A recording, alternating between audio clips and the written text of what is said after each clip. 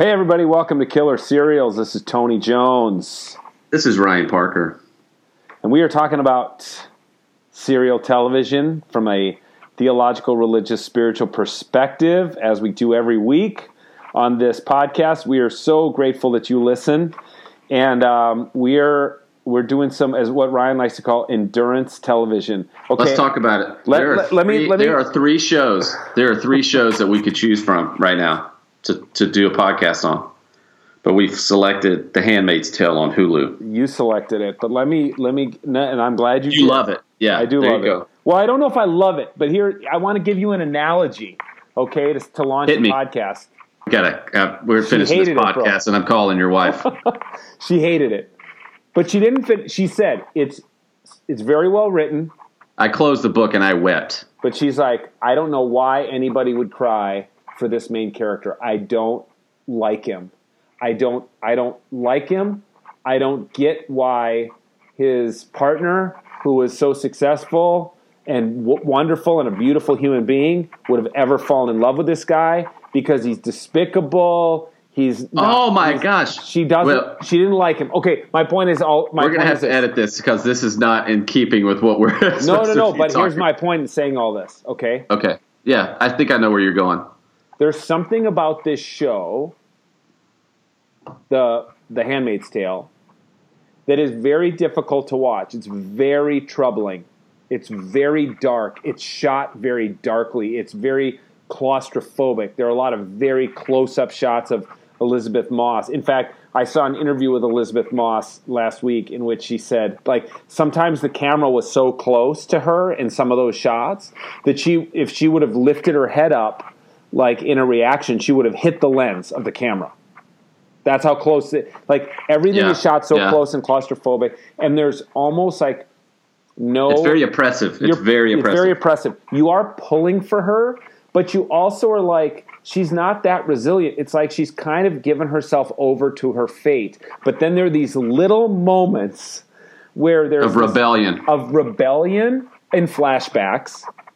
And of foreshadowing, right at the end of this episode we're talking about this week, episode 4, in which she says, she's talking about the person who carved inside the closet, and don't let the bastards grind you down in Latin. And when she figures that out, she's making an earlier Offred, her predecessor, and she says something like, "You're with me. You helped me escape. You were my partner in my escape." Now, we don't know what form her escape is taking, but just the fact that you get to the end of this episode and you're finding more out about the backstory of what happened. You're finding out about how she and Moira tried to escape. Moira got away, and she was savagely beaten as a result. And you're almost hopeless. This is what I'm saying. And then you're given this little sliver of hope at the end, which I think is what I wanted to talk about. Yeah, I know. So I just been bringing up that little life, both because you recommended it, and you probably recommend it to our listeners, but to say that my wife read it and thought it was beautifully written, but also thought that it was very hard. It was very hard for her emotionally to read it. Yeah, I guess it just made me think about, in this show, you can also think about, it's a window into oppression and suffering and experiences that certainly you and I will never know, and that hopefully not many people will ever know. Yeah. And I felt that well, I won't talk too much about A Little Life. I recommend it. People should read it. But it's a window into suffering, and unspeakable suffering that feels completely natural and believable. Mm-hmm. And I think that's what Handmaid's Tale is doing too. And I think that's why a lot of people are both resonating with it and are terrified by it, finding it difficult to watch, because it's something that feels so close at hand. We talked about this last week when we were discussing the first 3 episodes. But, so if we do a little, I want to get to the hope part, but if we lay the groundwork for what's happened in this episode, which is episode 4, and it's the title's in Latin, but basically says, "Don't let the bastards grind you down." Which, by the way, was the motto of the Edina High School Latin Club my senior year when I was Pontifex Maximus. I love it. Our T-shirt was an emperor with his arm out and his thumb down, And we wrote it a little bit differently. Illegitimati non carborundum, which is the same thing. Don't let the bastards get you down. I like it. Yeah. So there's not a lot. I knew exactly, as soon as the carving was inside the eye closet, Sure. I knew exactly what it meant. So there's not a lot that really happens in this episode to move us forward, but we get a deeper understanding of what's happened in the past. And so it felt like a real, obviously, coming right after episode 3, but the main part of episode 3 was how we got to the world we got to, right? How quickly the government was shut down and things. And well, it opens put in place. It opens with a deeper flashback to her little family at a carnival. Yeah, I love those shots. They're just so beautiful. Yeah, and they're very dreamlike. It's not just a flashback, but it's clearly you're seeing it through Offred's, because she's trapped in this very claustrophobic and bare room. Yeah. Locked upstairs by her commander. So in this episode, she's been in there about 2 weeks. About 2 weeks have passed. She's been locked up. She's looking haggard, and she's looking. That's right.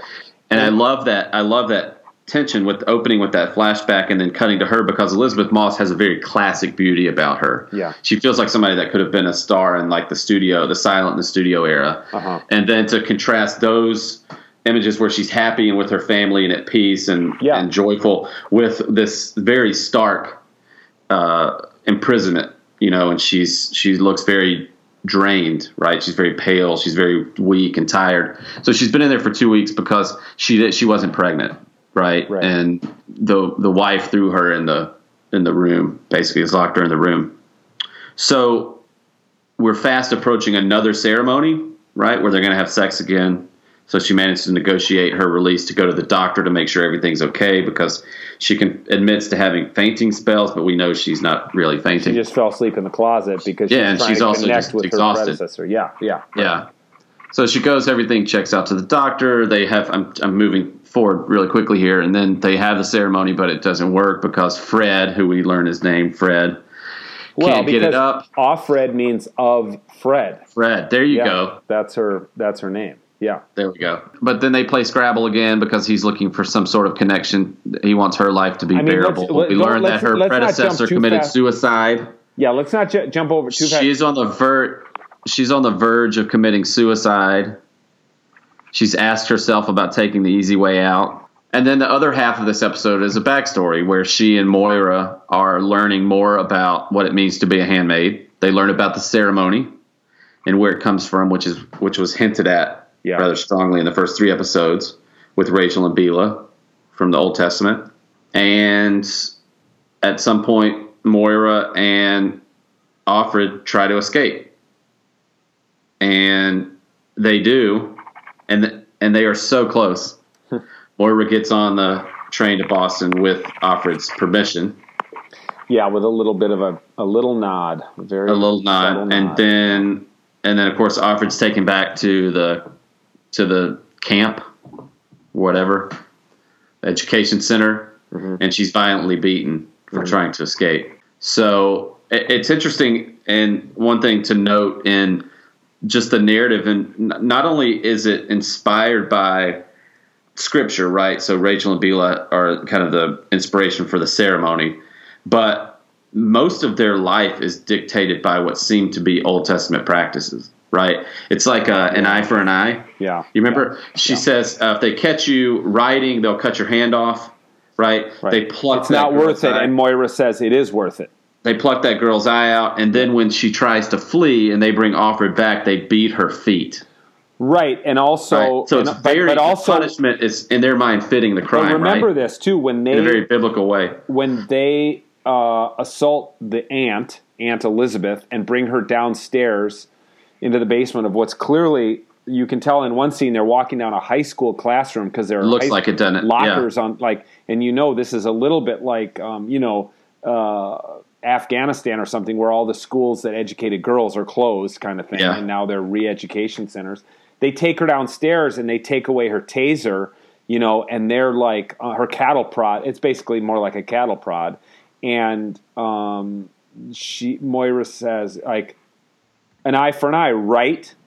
Like, she's about to zap her with the cattle prod. And she says, I could stick this down your throat and burn your tongue off remember, if this goes down bad, remember that I didn't do. Like, basically, I'm showing mercy to you. If it goes an eye for an eye, I'd like you to show mercy to me if I ever get caught. Which, of course, they're not going to.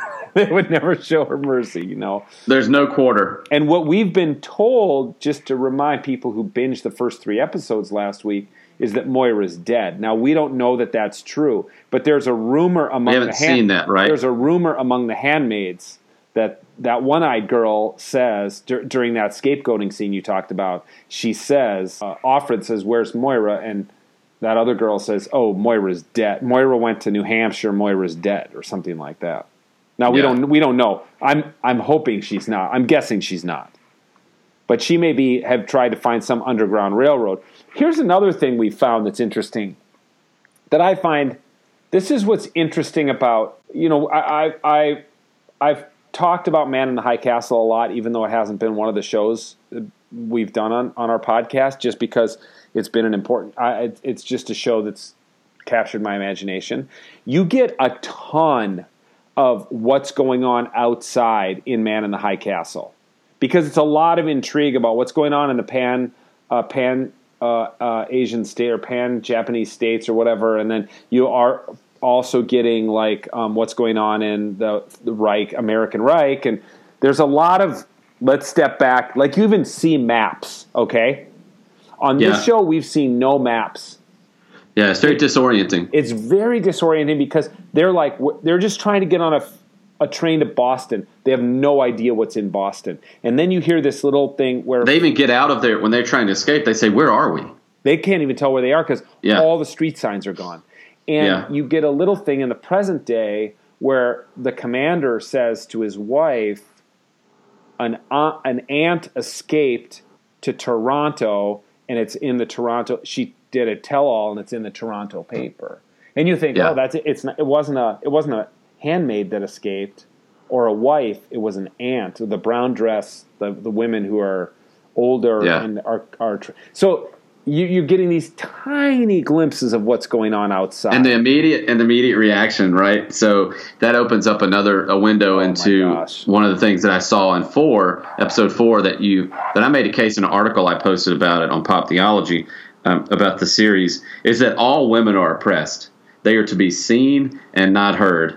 And when Fred's wife tries to step in and just have an opinion, ameliorate the situation, right? Yeah. He's like, I've got good men working on this. I've got good men working on this. And her first goal, you could tell she's PR or she's a little Kellyanne Conway wannabe, She says the goal is not to discredit her account to the Toronto Star. It's to discredit her. Yeah, the aunt. She's psycho. She's off the reservation.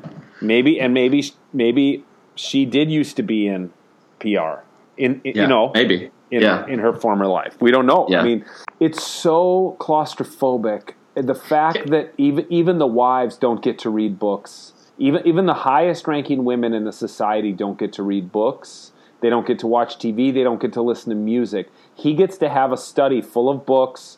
He gets to drink scotch. He gets to play Scrabble. He gets the internet. He has a laptop.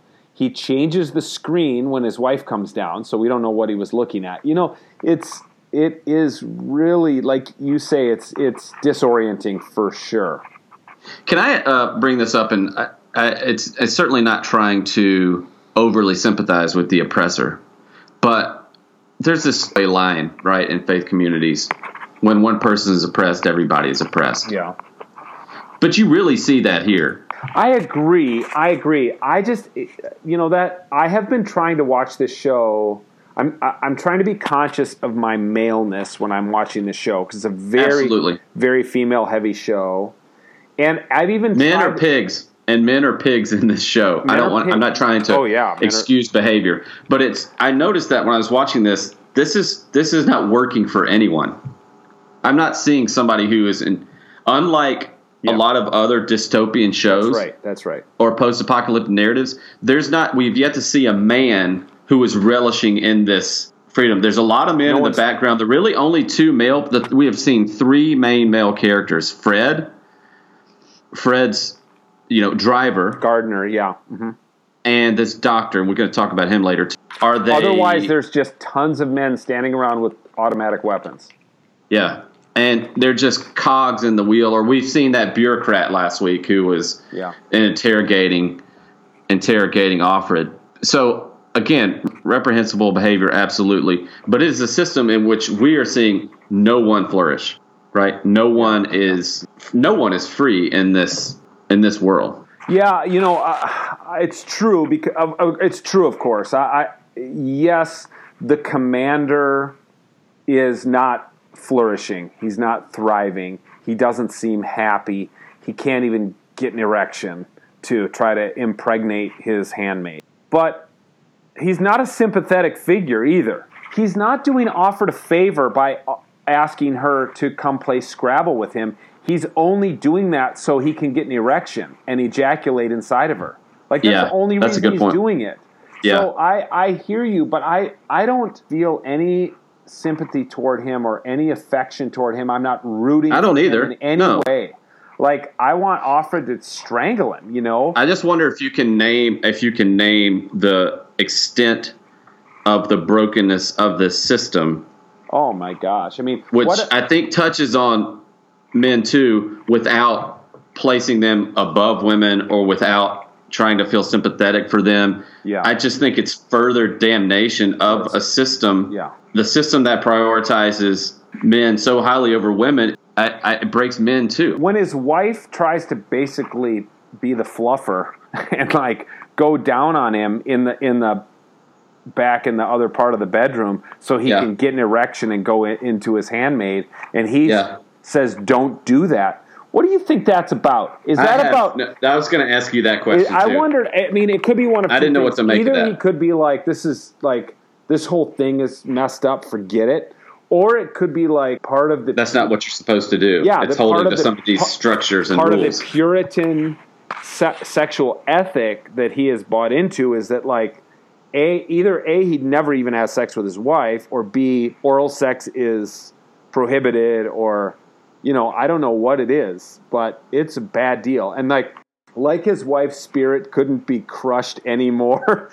He rejects her sexual advances now. Yeah. And she's just, there's just like nothing left inside of her. I think it's such a powerful sequence because I didn't know what to make of that scene. And now it just feels like there's just nowhere to go. Well, I'll tell you what. There's nowhere to go in that way for any of these characters. Like, how do you... Here's the problem, Ryan. You don't live that way. Here's what's coming. The next time they have a ceremony, Commander Fred is going to want to make eye contact with Offred while he's penetrating her in order to keep his erection. But if he does that... So what you're saying is there's going to be the need is going to be for greater intimacy with Offred, which is going to create greater tension between him and his wife. It's going to be brutal, and between Offred and his wife. I mean, swear to God, what I thought, Ryan? It is like it's like Rene Girard could have written this with triangular mimetic rivalry. Yes, there you go. Nerd out real quick. For sure. Before we go, we got to talk about another... No, hold on. I want to... You know what I thought was interesting is that they have... when they were in camp, when they're being educated in how to be handmaid, they think that it's artificial insemination. At first, right? Turkey baster. Which you're sitting here going, well, yeah, why couldn't we just do that? Right. Because it's not biblical. Because it's not sponsored rape. Because it's not biblical. That's why. Hey, is the Bible full of divinely sanctioned rape? Yes. No, not divinely sanctioned. It's just recorded. But okay, let's move on to one last. Oh, let's just don't touch that. Okay. Because you and I think disagree. I want to talk about hope. You can talk about hope as the close. Before we get there, let's talk about the OBGYN, who I personally, you took it as another attempted rape, and I personally took it as an act of beneficence. He's actually... See, well, you have more faith in men than I do. Not that he wouldn't have, not that he doesn't do this regularly to try to get his rocks off or whatever. Just it's so creepy, man. Come on. It's super creepy, but the whole freaking thing is creepy. She's behind the curtain. She can't see him. He says, I'm willing to do this to help you out. And when she says no, he says he doesn't force himself on her. He offers to help her out. And it's like, how much more effed up is that than anything else that's going on? But you saw it as another attempted rape, another attempted sexual assault. I did. I am not saying I can't understand or I don't see your point of view. There are so many ways in which that goes wrong. Yeah. If he's doing that as an act of beneficence, I mean, of course, there is no consent by any of these women. Consent does not exist in this world. So it's all rape. Consent has been erased. It's all rape. Yeah. So when I saw that again and I heard that, I was like, God, this guy, because he's behind the curtain and it's spectral and he pokes his head around the corner and he's clad in all black and when he walks away, he could have forced himself on her and he didn't. But let's say, for example, you brought this up, like that he is able to impregnate her and she goes home and Fred can't have sex with her for a month. Oh boy. Yeah, she's probably going to be hung or she's going to the What would that do? That's an interesting plot line because what happens? They're not going to not take a child. No, they would. Remember, we've had a similar encounter like this, like with Offred's friend who's a lesbian. They kill the other woman. Yeah, and then they mutilate her. But then the one who's fertile. They can't. So yeah, if that would have been the case, the doctor would have been hanged on the wall, and Offred would have been allowed to give birth to a bastard child. That's just how messed up this society is. Well, I'm still intrigued by language, and I'm still intrigued by the way that when the doctor says all of those men are sterile. Yeah. Oh my gosh.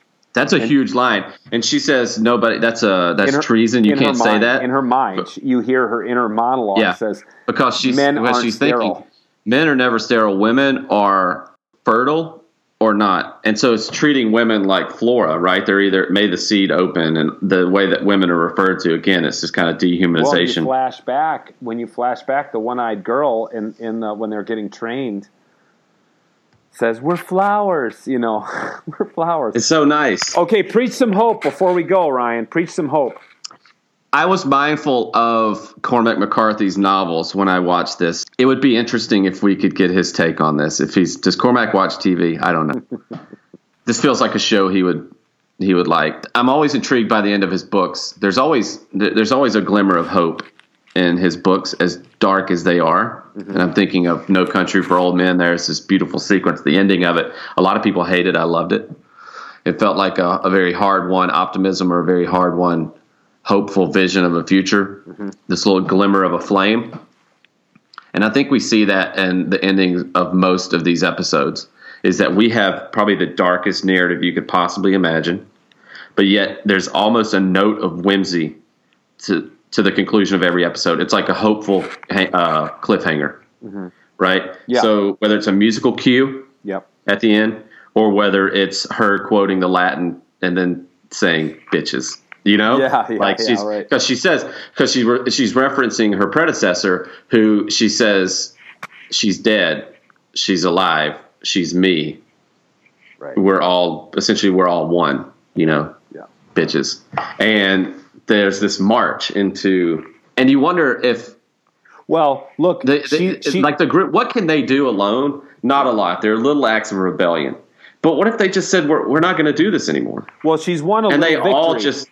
She's won a little victory because she said to the commander, like, maybe she was totally, maybe I'll playing him like a fiddle. Maybe I'll kill myself too. Wouldn't that be terrible? You don't want me to kill totally myself manipulating too. him. So then she gets out of her lockdown because he obviously overrules his wife, and so she's walking out in the fresh air again, and like, all right, a little victory. And she looks up at her in the window, like to say, to kind of mentally flip her off. And this kind of ties into your point from earlier about the greater intimacy that this might create between her and Fred as they move forward. Not that she has any true emotional feeling for him or whatever, but she's using that kind of her insight, right? Her intellect, her wisdom to pit them against each other.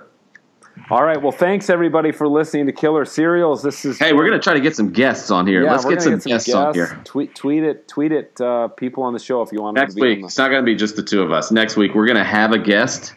All right. Even if it's my dog Flynn, just panting into the microphone. Thanks for listening to Killer Serials, everybody. We'll see you next week. I was asleep before. That's how we let it happen. When they slaughtered Congress, we didn't wake up. When they blamed terrorists and suspended the Constitution, we didn't wake up then either. Now I'm awake. My name is Offred. I had another name. Ladies, I have to let you go. It's the law now. They needed to do it this way. All the bank accounts and the jobs all at the same time. You imagine the airports otherwise? Run! No, please don't take her. No! You girls will serve the leaders and their barren wives. You will bear children for them.